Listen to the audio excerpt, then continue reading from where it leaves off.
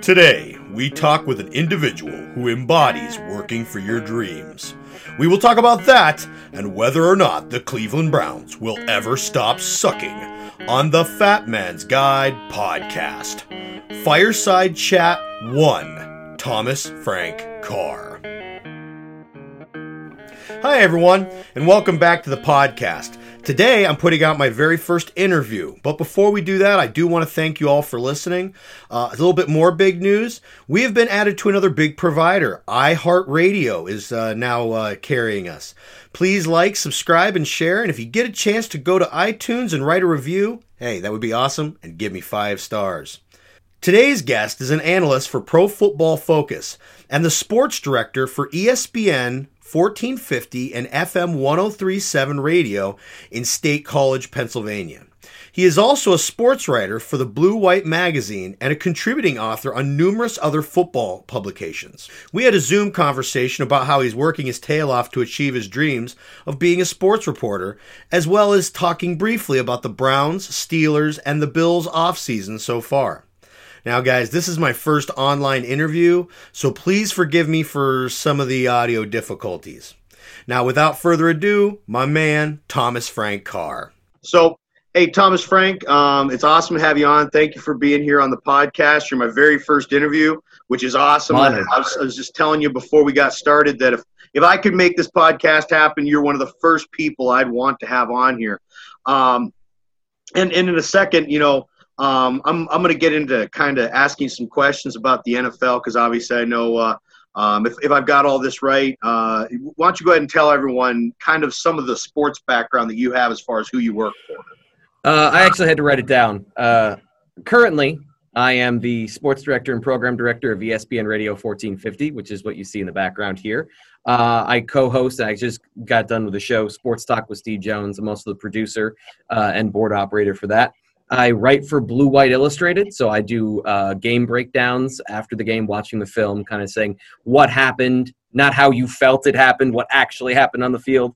I'm also an analyst for PFF, that's Pro Football Focus, the football analytics company. And I also am the on-field host for the minor league baseball team in town in the summers called the State College Spikes. So if it exists, I've probably done it.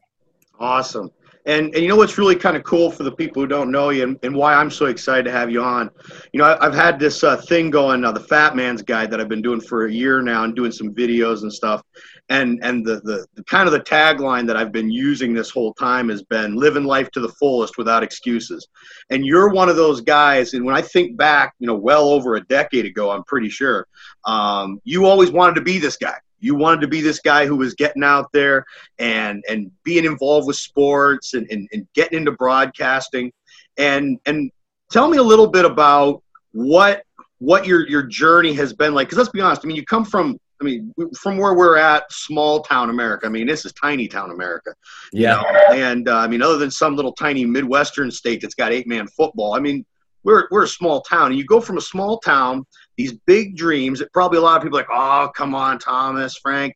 All you got to do is aim for something a little bit more professional. It's almost like wanting to be, in my eyes, almost like wanting to be a songwriter or an actor, And, you said, hell no, it's something I want to do.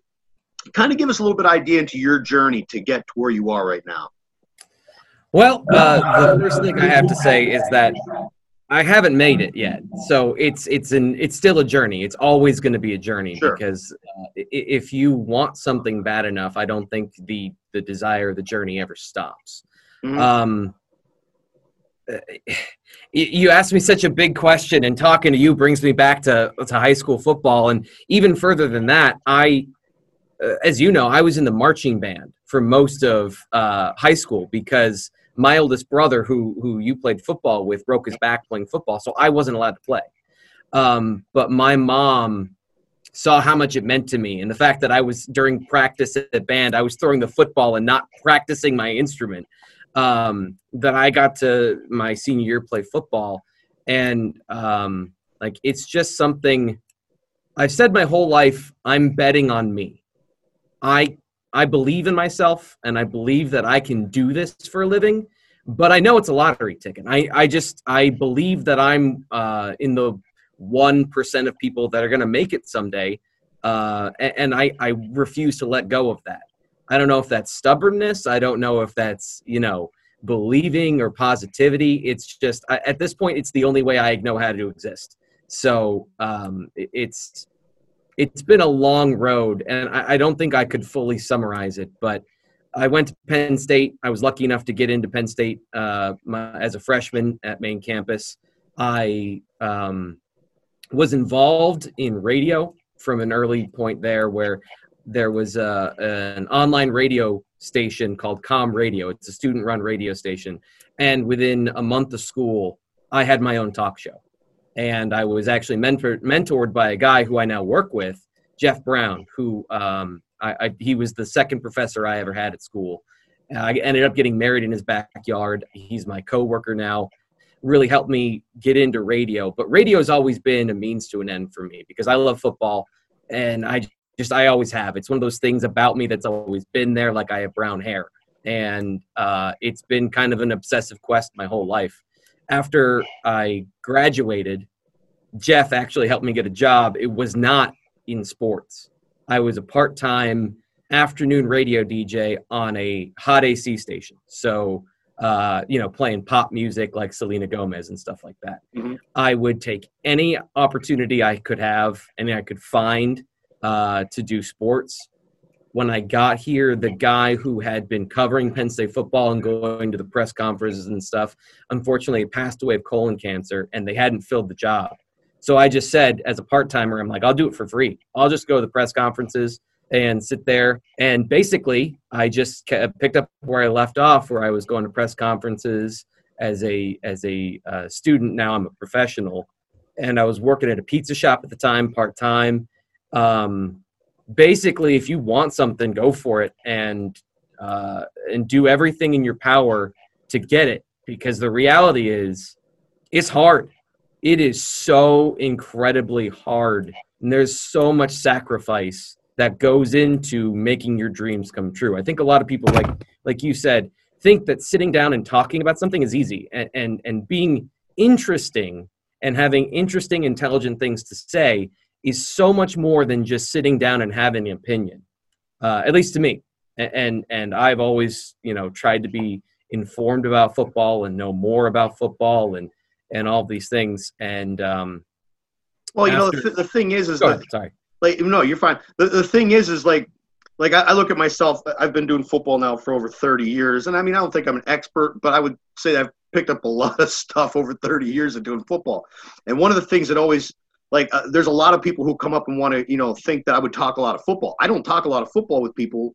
And most that's because I think for someone like you, when you're dealing with the truly educated individual when it comes to football, it's frustrating to talk to people who don't understand football. You mentioned it, I think on your one show there, not what you think happened out there during the game, what actually happened.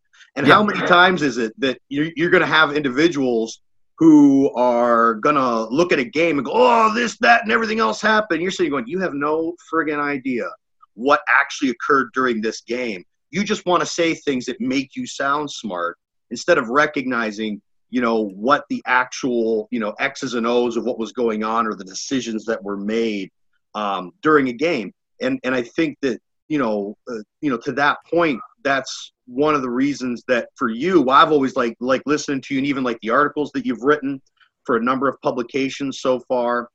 I love reading them just because of the fact that I know I'm getting something legitimate. And I think, you said that, you haven't made it, but see, I look at you right now and you may not have made it, but like you said, it's a nonstop process. Life is a nonstop process.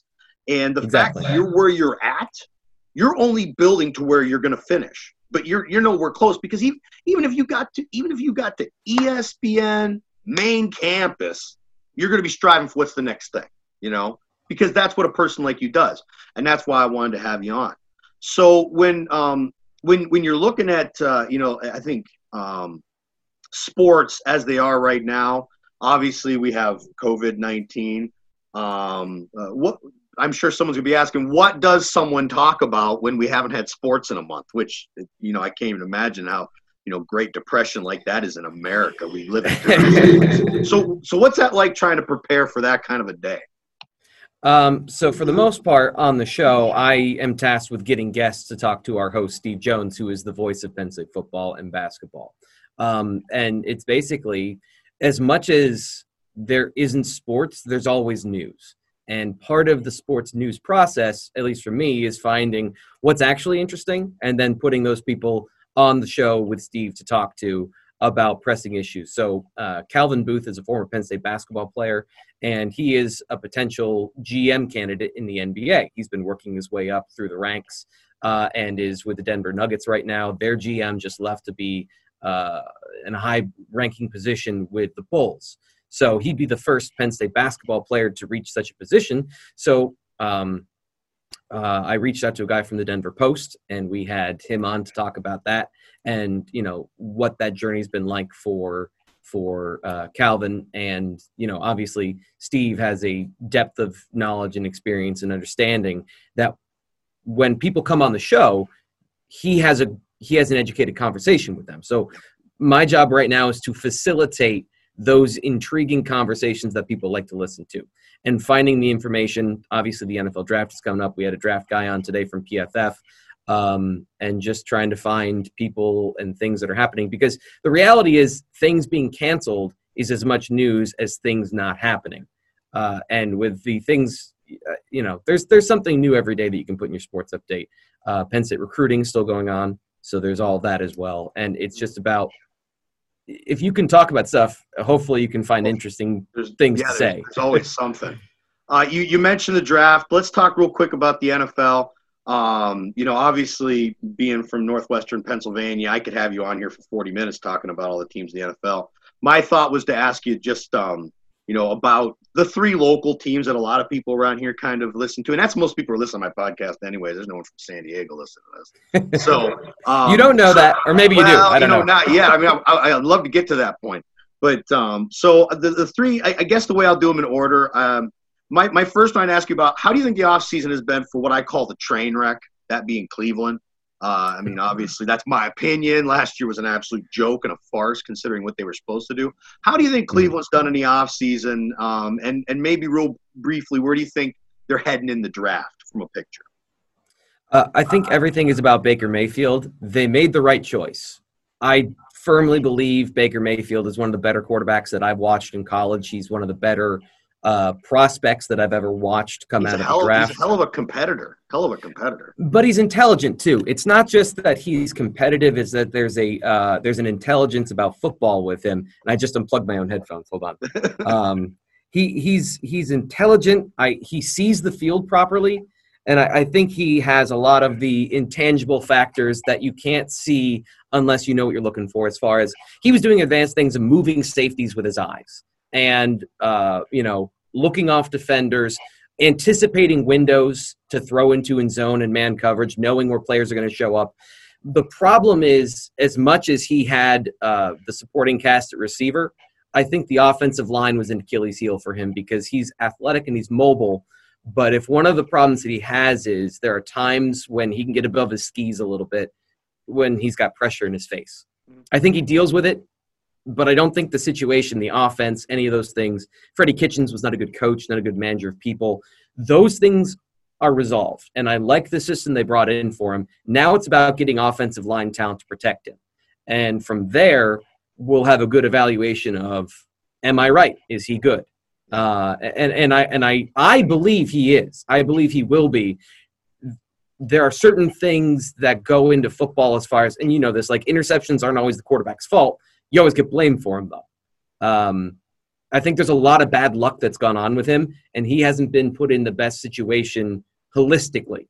I think he had a lot of talent around him, but the holistic picture versus some of the other guys that he's compared to, like Baker Mayfield, Josh Allen in Buffalo or Lamar Jackson in Baltimore, those guys have good cultures that they're in. The Browns, to your point, are a train wreck from the neck up. Yeah. Their general manager, their owner, all of that stuff has been a problem. Hopefully, maybe after a decade and a half, they found the right people. Who knows? Yeah. Well, and that'll kind of roll into my third team here in a second. So the second one I would kind of ask about is what I consider the question mark team, and that's Pittsburgh. Who are they now? Obviously last year injuries were unbelievably devastating to them. You obviously lost two phenomenal playmakers, and then you lose your quarterback, who's the cornerstone of your entire team. Where do you think Pittsburgh is? Where do you think they're heading in general, and how maybe does that relate in the draft as well? So this is a problem because where they think they are and where they're heading for a cliff. And everyone knows that because Ben Roethlisberger is 39 years old coming off Tommy John surgery. If you don't prepare for the future, and I understand that you can't always have Steve Young taking over for Joe Montana. You can't have Aaron Rodgers taking over for Brett Favre, but you should try. And I think Minkah Fitzpatrick is a great player who helped them out immensely and helped change their defense last year. That is absolutely true. The problem is they are sitting now with a 39-year-old quarterback with a question mark for an elbow. I don't know if that is literally the structure of his elbow, but that's how it feels in my brain. Yeah. They need to take a quarterback. They need to address the future of the health of their program, and yet they're in a cash-strapped cap position where they have to do X, Y, and Z in the draft, and they don't have a first-round pick. Yeah. So for me, what I want them to do is take Jake Fromm from Georgia. I think that would be a realistic second-round shot they could take. That doesn't help you next year. Yeah. But the whole point of Ben Roethlisberger, if he comes back healthy, is that all of those problems you saw are gone. That offense is built with the quarterback in mind. You take him out and you put some guy named Duck in or a guy named Mason from Oklahoma State, and I don't mean to make fun of all the Masons in the world. Mason's a fine name, but those guys are not built to run that offense. You don't need a new running back to replace James Connors. You need to have your quarterback back so people don't put 13 people in the box. Yeah. If that happens and he comes back healthy, I think that they're a Super Bowl contender like they always are, and you have a plan for the future. But like I know the Steelers, and like all Steelers fans know the Steelers, they're going to take an immediate contributor in round 2, whether it's an offensive lineman to replace some of those holes, or if it's a defensive player or a receiver, because they think that they're one player away. And when you keep thinking that way, you erode the depth of your team instead of building for the future. And I think that you need to do both, but they are not in a position to do that. Yeah. It makes me think about my Detroit Tigers behind me back here, because they were doing that for about 4 or 5 years before they decided they had to blow it up. And I kind of feel the same way you do with the Steelers. It's like you're getting to a point where you might have some talent here and there, but you're heading to a point where you have to really reevaluate everything. And lastly, obviously, I mean, it's amazing for me to be able to say this in my lifetime, and I'm glad it's my first podcast. The really hot team, Buffalo. Obviously, I mean, just and there might not be a season. I know, and there might not be a season, and you're sitting here going, no Tom Brady, Buffalo. We spent 20 years where they sucked, and it's like, man, we can beat the team. So how do you think what Buffalo's done in the offseason? They've obviously done a number of moves. Where do you think they're at finishing free agency, and maybe what they might be doing in the draft? So first off, to your first question about why I am the way I am, because my team is the Bills, as you know. I know. I spent my entire football life. My first memory of football is the Music City Miracle. Mm-hmm. So that kind of informs you about what I've seen in my football life as a fan. Yep. And my personality is, okay, it's broken. How do you fix it? So I've spent my whole life learning how to fix it because I wanted to be the one to fix the Bills. Luckily, someone came along before I was 47 years old and in the NFL or whatever happens from here on out. Yeah. They have the best roster in the AFC East right now. And my wife tells me that I have to trust the people in charge because they've done a good job so far. Everything I said about Baker Mayfield, I feel the exact opposite about Josh Allen. Again, I'm rooting for him to succeed. I'm rooting for me to be wrong. But every single instance I've ever seen of bad quarterback play, and I've learned every wrong way to play quarterback by watching the Bills, people don't become more accurate over time. They are what they are when they're the finished product in the NFL. He has spent his entire life throwing that way, moving his feet that way. Habits are built over time. And if you think in 3 years he's going to change every habit about his throwing motion and his accuracy, you're nuts. He's the 1% of people that has the unbelievable discipline to be able to change everything about himself in pressure situations with adrenaline and 300-pound men trying to kill him. So that's my opinion on quarterbacks in general. They have built around his strengths. They have done every single thing to put him in position to succeed. The offensive line, they just brought in Darrell Williams, who I think is going to be a great either right guard or right tackle. Cody Ford is a really good prospect at either of those positions. I think he's a better guard than tackle. And if neither of those guys play well, Ty Nsekhe, the backup there, is a great right tackle. You've got 3 guys for 2 positions that are question mark on the offensive line. They trade for Diggs. Everything we've seen about this offseason was sort of prescient from them about the idea of we can't bring people in, we can't interview people, we can't go to the combine and draft physically. Let's trade our first-round pick for something that we are sure of. Stephon Diggs is a wide receiver number 1, and he has the ability to get open, which is better than being a speed guy. Because I know everyone wants them to go get a speed guy to get the downfield ball going and everything you saw from Josh Allen as a rookie where he was slinging it in the Jacksonville game. Yep. When I work for PFF, I get to see the numbers.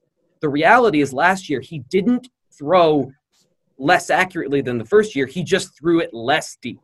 Yep. It's the same accuracy on deep balls. He hit the same number and the same percentage. He just threw it less because they asked him to do that. They have brought in Brian Daboll to have a good system around him that gives him open windows to throw into. They throw it in advantageous situations. They have done just everything to put him in position to succeed, and they succeeded. The question is for me, going forward, what happens?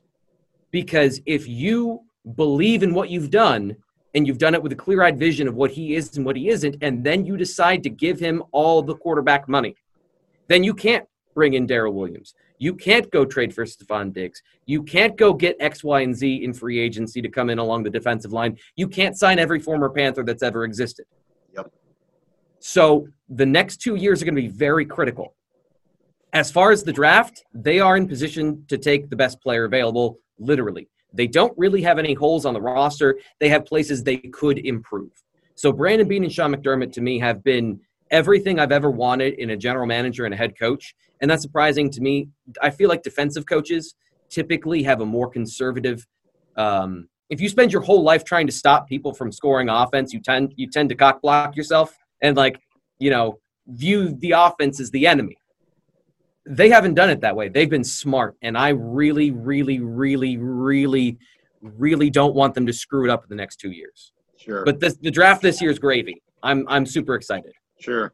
And I think one of the points you brought up, I always liken it to Bill Belichick being a defensive coach, is I think maybe what they're hoping is that Josh Allen becomes that quarterback that defensive coaches just hate. You know what I mean? That guy who's running everywhere and makes their life miserable. And even though, he's deficient here, deficient there. Well, we've had some statues as well sitting back there who could throw the ball, and they suck too. Meanwhile, when you look back to that first year as a rookie, just his ability to run gave us opportunities to be able to because that offense had no talent. I mean, zero talent. Other than Shady, there was no talent. And I think that's what they're hoping. I'm like you. I mean, I want him to be good. I love how exciting he is. But I know that there's some major deficiencies that the average fan look at and go, oh, he's a great God. There's little technique things. And to your, like you said, they don't just change those things overnight, man. I mean, those are things they've done their whole life to this point. So, like I said, I agree with you. I hope we have a season. I hope I get a chance to see the Bills play a Patriots team that doesn't have Brady. I know I got all my friends like, whoa, your guys' the East sucks. And it's like, yeah, but every time you play Tom Brady, you lose. Imagine playing him twice a year, which I know is the mantra of every Bills fan ever. This is something that obviously being in I call it the border state of Sugar Grove is the Steelers fans. And this is another one of those, how'd he end up so crazy? Is every time I would say something about the Bills, my Steelers friends would be like, oh, the Bills suck. And give me 2 reasons why. If you can give me 2 reasons why, I'll agree with you. But you don't know what you're talking about. And like some of these guys, not to talk in class, but they were on your football team and they didn't have any idea what the hell was wrong. I know that. Trust me, I know plenty well the deficiencies of number of my players understanding the game. And it is funny too because every Steelers fan's like, no, Tom Brady owns the NFL, paying the refs. Try that twice a year, every year. All right. Yeah. Then you'd understand why everyone in the East has been struggling. Real quick, because we only got a couple minutes, and I don't want to keep you all day. Give me one other NFL team that you think's done really well. Just real briefly, why you think they've had a really good offseason.